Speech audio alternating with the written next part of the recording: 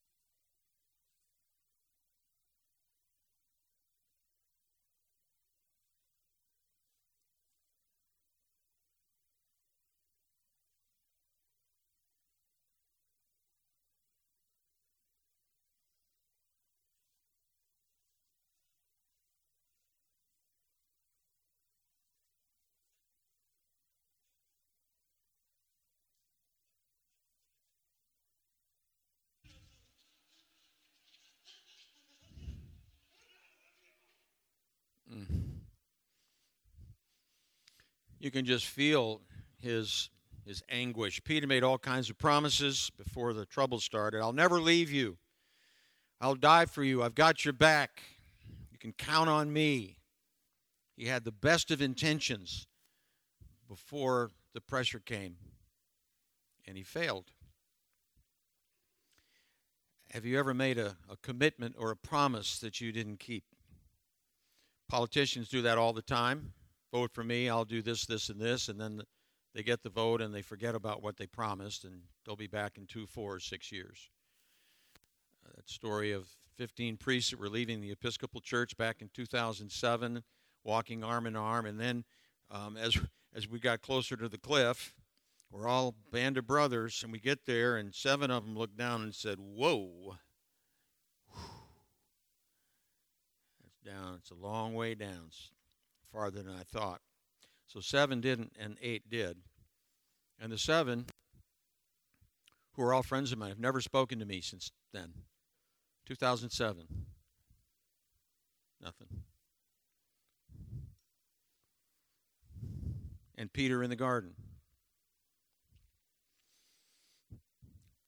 It's funny, in the beginning of the story, Peter shows what I would call reckless courage, because he takes out his sword and he cuts off the ear of the servant of the high priest. He doesn't care. He's just going for it. He's protecting Jesus.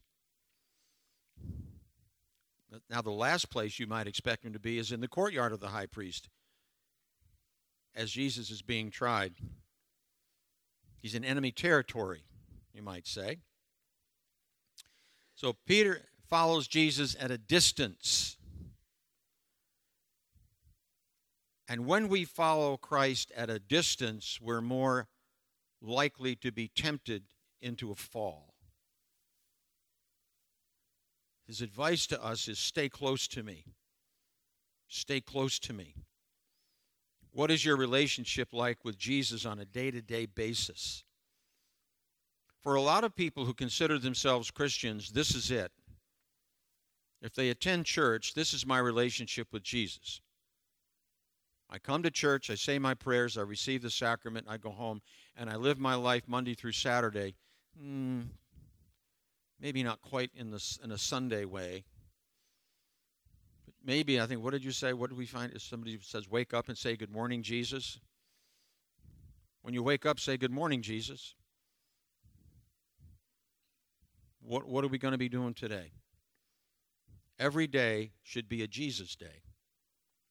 Jesus should be an active participant in your life all the time. What you think, what you say, what you feel. Not a strange relationship or connection. Be prayerful. So now, he's sitting among the accusers rather than standing with Jesus. The more we sit with the world, the more comfortable we become with our new surroundings. The more we sit with the world outside, the more comfortable we become with its surroundings. You have young people that are raised up in an environment like this, and off they go to a university, and all of a sudden they're exposed to a very different way of thinking. And the more they are there, the more comfortable they become with their surroundings, and the stranger they think we are. Strange things are being taught to young people in elementary school these days. One of the things I put in my letter to the editor was, and these things are being taught to our children even in the elementary school. They edited my letter and took that out. They edited my letter to the editor. So I wrote another letter to the editor. I haven't heard back. I probably won't. There are some school districts where, when they were doing virtual online learning, the parents had to sign a statement that said, I will not look at what's being taught to my child. You had to sign a statement saying, I will not observe what is being taught to my children online. When they're in there going to school, I will be somewhere else. I cannot, as a parent, imagine signing such a piece of paper, but they did. What are you teaching my child that you don't want me to see or know as a parent? Makes you wonder, right?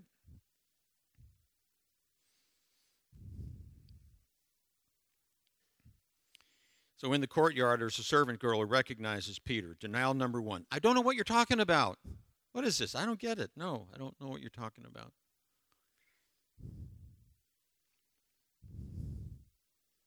He now moves to the entryway. He doesn't leave. He just gets a little bit further away from this woman. And the same girl tells other people he's one of them. And now the bystanders say he's one of them. In another gospel, it says his accent betrayed him. He was from Galilee. So it's like going to Dallas and wanting people to think you're from Texas. And you say, park the car in Harvard Yard. It doesn't work. It doesn't work.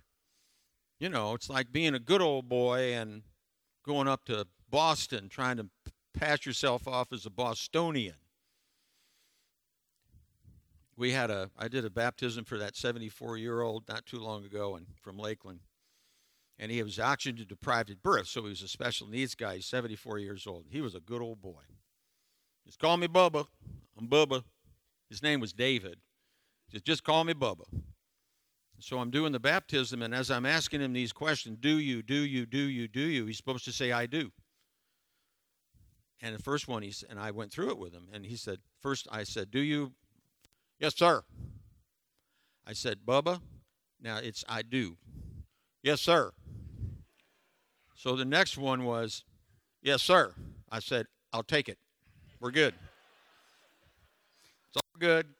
It counts. Your yes, sir is an I do. I got it. Denial number 2, he ratchets it up a little bit, and now he even denies knowing Jesus. I don't know him. I don't know who you're talking about. I don't know that guy. Come on. First of all, I don't know what you're talking about. Now I don't know him. And the third denial is really ratcheted up because he says, if I'm not telling the truth, if I'm lying, may God strike me dead. That's what it means when you call a curse down on yourself. He invoked a curse on himself. If I'm not telling you the truth, may God strike me dead. The denials progress in intensity, and the pressure is increasing. And now the cock crows for the second time. William Barclay says this: the Roman night was divided into 4 watches from 6 p.m. to 6 a.m. At the end of the third watch, at 3 o'clock in the morning, which is probably about when this was happening, the guard was changed. When the guard was changed, there was a bugle call, which was called the Gallicinium, which is the Latin for the cock crow. Most likely what happened was that as Peter spoke his third denial, the clear note of the bugle call rang out over the silent city and smote on Peter's ear. He remembered and his heart broke. It may very well have been that bugle call, otherwise known as the cock crow, that sounded, and that's what made him remember. At this point, Jesus looks at him.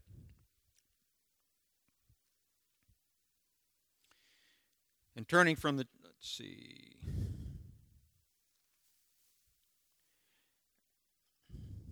And immediately while he was still speaking, the cock crowed, and the Lord turned and looked at Peter, and Peter remembered the word of the Lord, how he had said to him, before the cock crows today, you will deny me 3 times. And he went out and wept bitterly. The thing is, it wasn't a look of condemnation. The word that's used for look means sympathetic understanding. Jesus looks at him not as in a condemning way. How could you betray me like this, Peter? After everything we've been through, after what you said tonight at the Last Supper, and after you cut the guy's ear off, and here you are betraying me, not once, not twice, but 3 times in the courtyard of the high priest. How could you? It's not what it was. It was this sense of sympathetic understanding. I get it. I understand. That's the look that broke Peter. And it's almost, he doesn't care. You saw at the beginning of the video where everybody's like around him and accusing him and he's trying to get away. All that just stops because of that look that Jesus gave him. And he breaks. His heart just breaks. And he comes in contact with Mary. And she says, Peter, and he falls to the ground. And what he said up there was, Mother, I denied him 3 times. I am unworthy. That's what he said. And that's when he runs off. The good news is that's not the end of the story. Right after this, there's people go to the tomb. The women go to the tomb, and there's 2 young men. And he said to them, do not be amazed. You seek Jesus of Nazareth, who was crucified. He is risen. He is not here. See the place where they laid him. But go tell his disciples. Now, Kathy's 2 favorite words in the Bible are, but God. These are 2 of my favorite words in the Bible, and when I read them, I get chills. But go tell his disciples and Peter that he is going before them to Galilee. There you will see him, as he told you. Go and tell the disciples and Peter. Peter is still one of us. I have not turned my back on him, even though he turned his back on me. I love it. And then at the end of that story in Luke, the road to Emmaus, where they go back and they talk to the disciples and they say, it's good news, he's risen, and he's appeared to Simon, he's appeared to Peter. There's a separate appearing of Jesus to Peter that we don't have recorded, the dialogue or the back and forth, but that says Jesus appeared to Peter by himself after he rose from the dead. And then in John 21, there's that back and forth between Jesus and Peter. Do you love me? Do you love me? Do you love me? You know I do, you know I do, you know I do. Feed my sheep. Thou art Peter. On this rock I will build my church.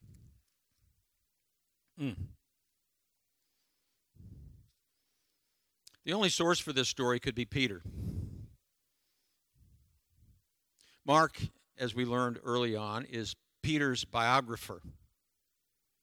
What you read in the Gospel of Mark is pretty much Peter's story.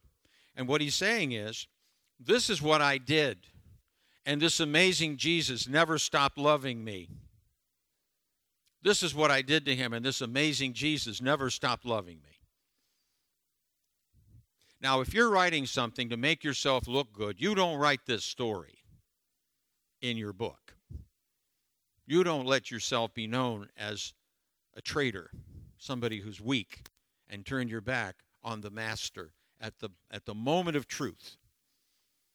But the good news is the story of this restoration, and the big idea here is there is restoration after a fall. I think also part of the good news is that Jesus is not part of the cancel culture. A lot of that going on today. If Jesus was part of the cancel culture, you never would have heard of Peter and the disciples because of what they did. And it's a sad thing, because I think one of the things that's happening to, good people these days, there's a story of this young woman, 27 years old, the editor of Teen Vogue. Somebody got mad at her about something, and they outed her because when she was 17 years old in high school, she had a tweet or something that was racist or bad, and they brought it up, and they fired her because of that. That's not who she is today, but because of that 10-year-old statement, she couldn't stay. An interesting twist to that story, the woman who outed her, they went back and looked at her tweets, and she got fired too. The same thing happened to the guy that had been on The Bachelor for 20 years, Chris somebody. I don't watch the show. But one of the contestants was eliminated or disqualified because of something she had said 10 years earlier, and he just said, look, it's not who she is today. That's not who she is now. Well, he got the axe because he defended somebody, you know. I mean, how many of you are really happy they didn't have the internet when you were 16 years old? Hello? Are you the same person you were when you were a teenager or in your 20s? After a life of experience and a life of faith? I don't think so. I'm not. I'm different. I don't want to go back to what I was. And if that's what I'm being judged on, if that's what we're being judged on, as if nothing has changed, I don't want to live in that world. And Jesus is not like that. Jesus sees us for who we are now, or what we can be. He never gave up on Peter, even at his worst moment. Peter is called to stand up for Jesus, and he fails. He fails because the pressure was too much. The cost was too great.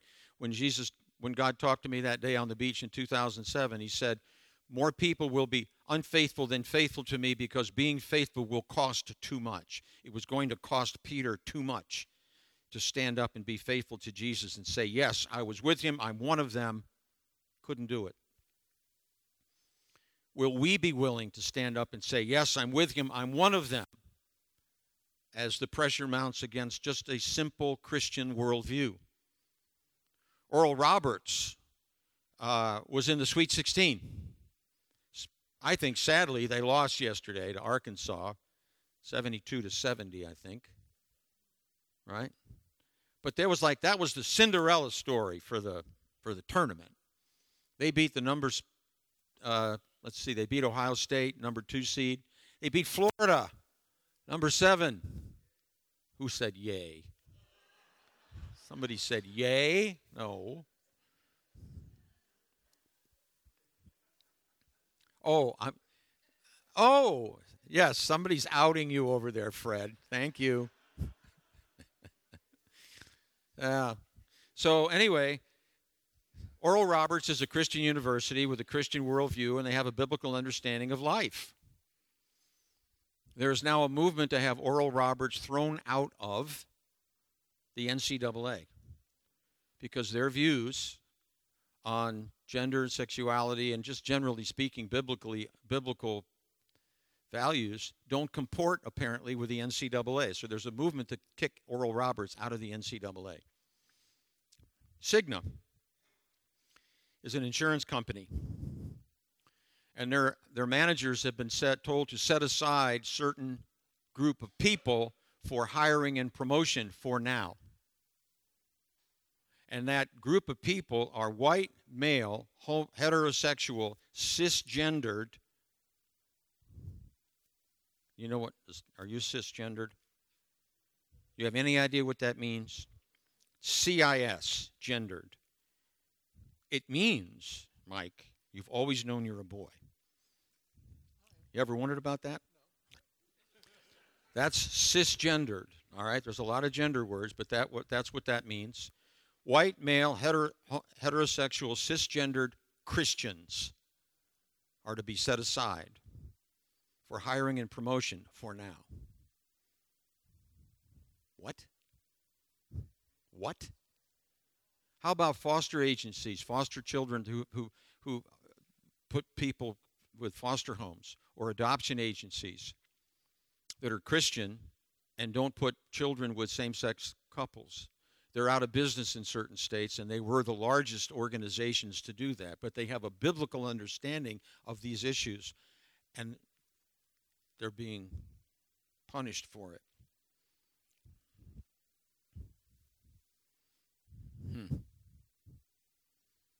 The other thing that they took out of my letter was that piece I put in about the throuple, the 3 men that got married out in California, and they had a little baby boy and a little baby girl through a surrogates, and 3 men are on each birth certificate. Well, they took that out of my letter. That didn't make the cut either.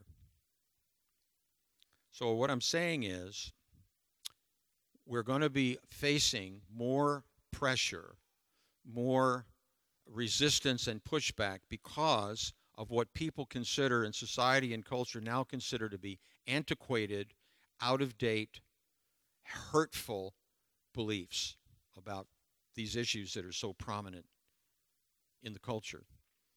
And that has to do with universities and sports and corporate America and government and churches and so many places. And it's sad to me that we have this understanding of life because we read this book and we believe it's true. And we're not trying to hurt anybody. I don't hate anybody. We're just trying to live our lives according to God's Word. And we will be challenged for that. And the question is, will we be able to stand up to that onslaught, that pressure, or will we be like Peter? Now, the good news about Peter is that even if we fail, God forgives and restores the repentant heart. There was an evangelical called Brownlow North. His name was Brownlow North.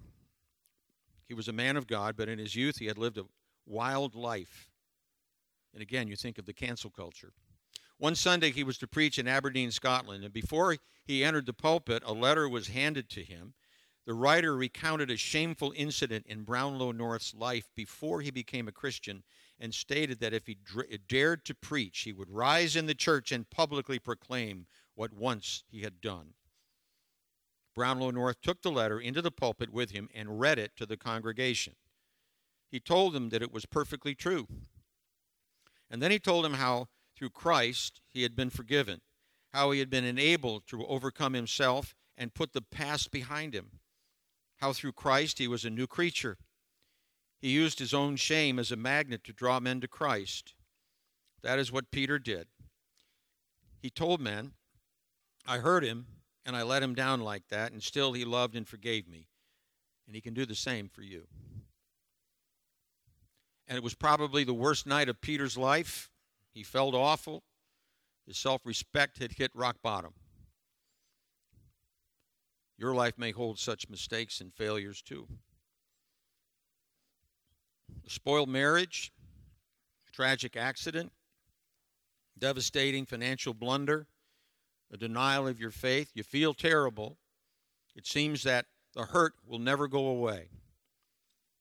Perhaps. Healing can take a long time.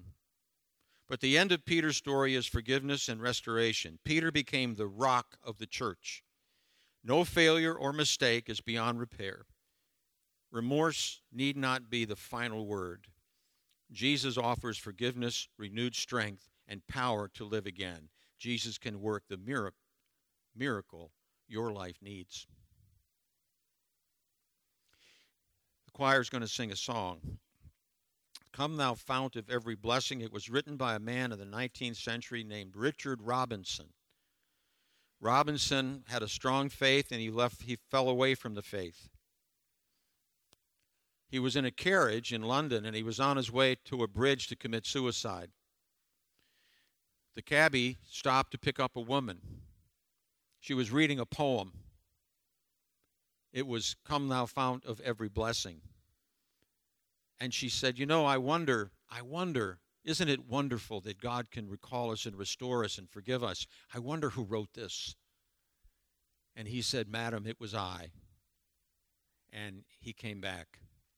That was a God appointment for that woman to be picked up randomly off the street before he took his life.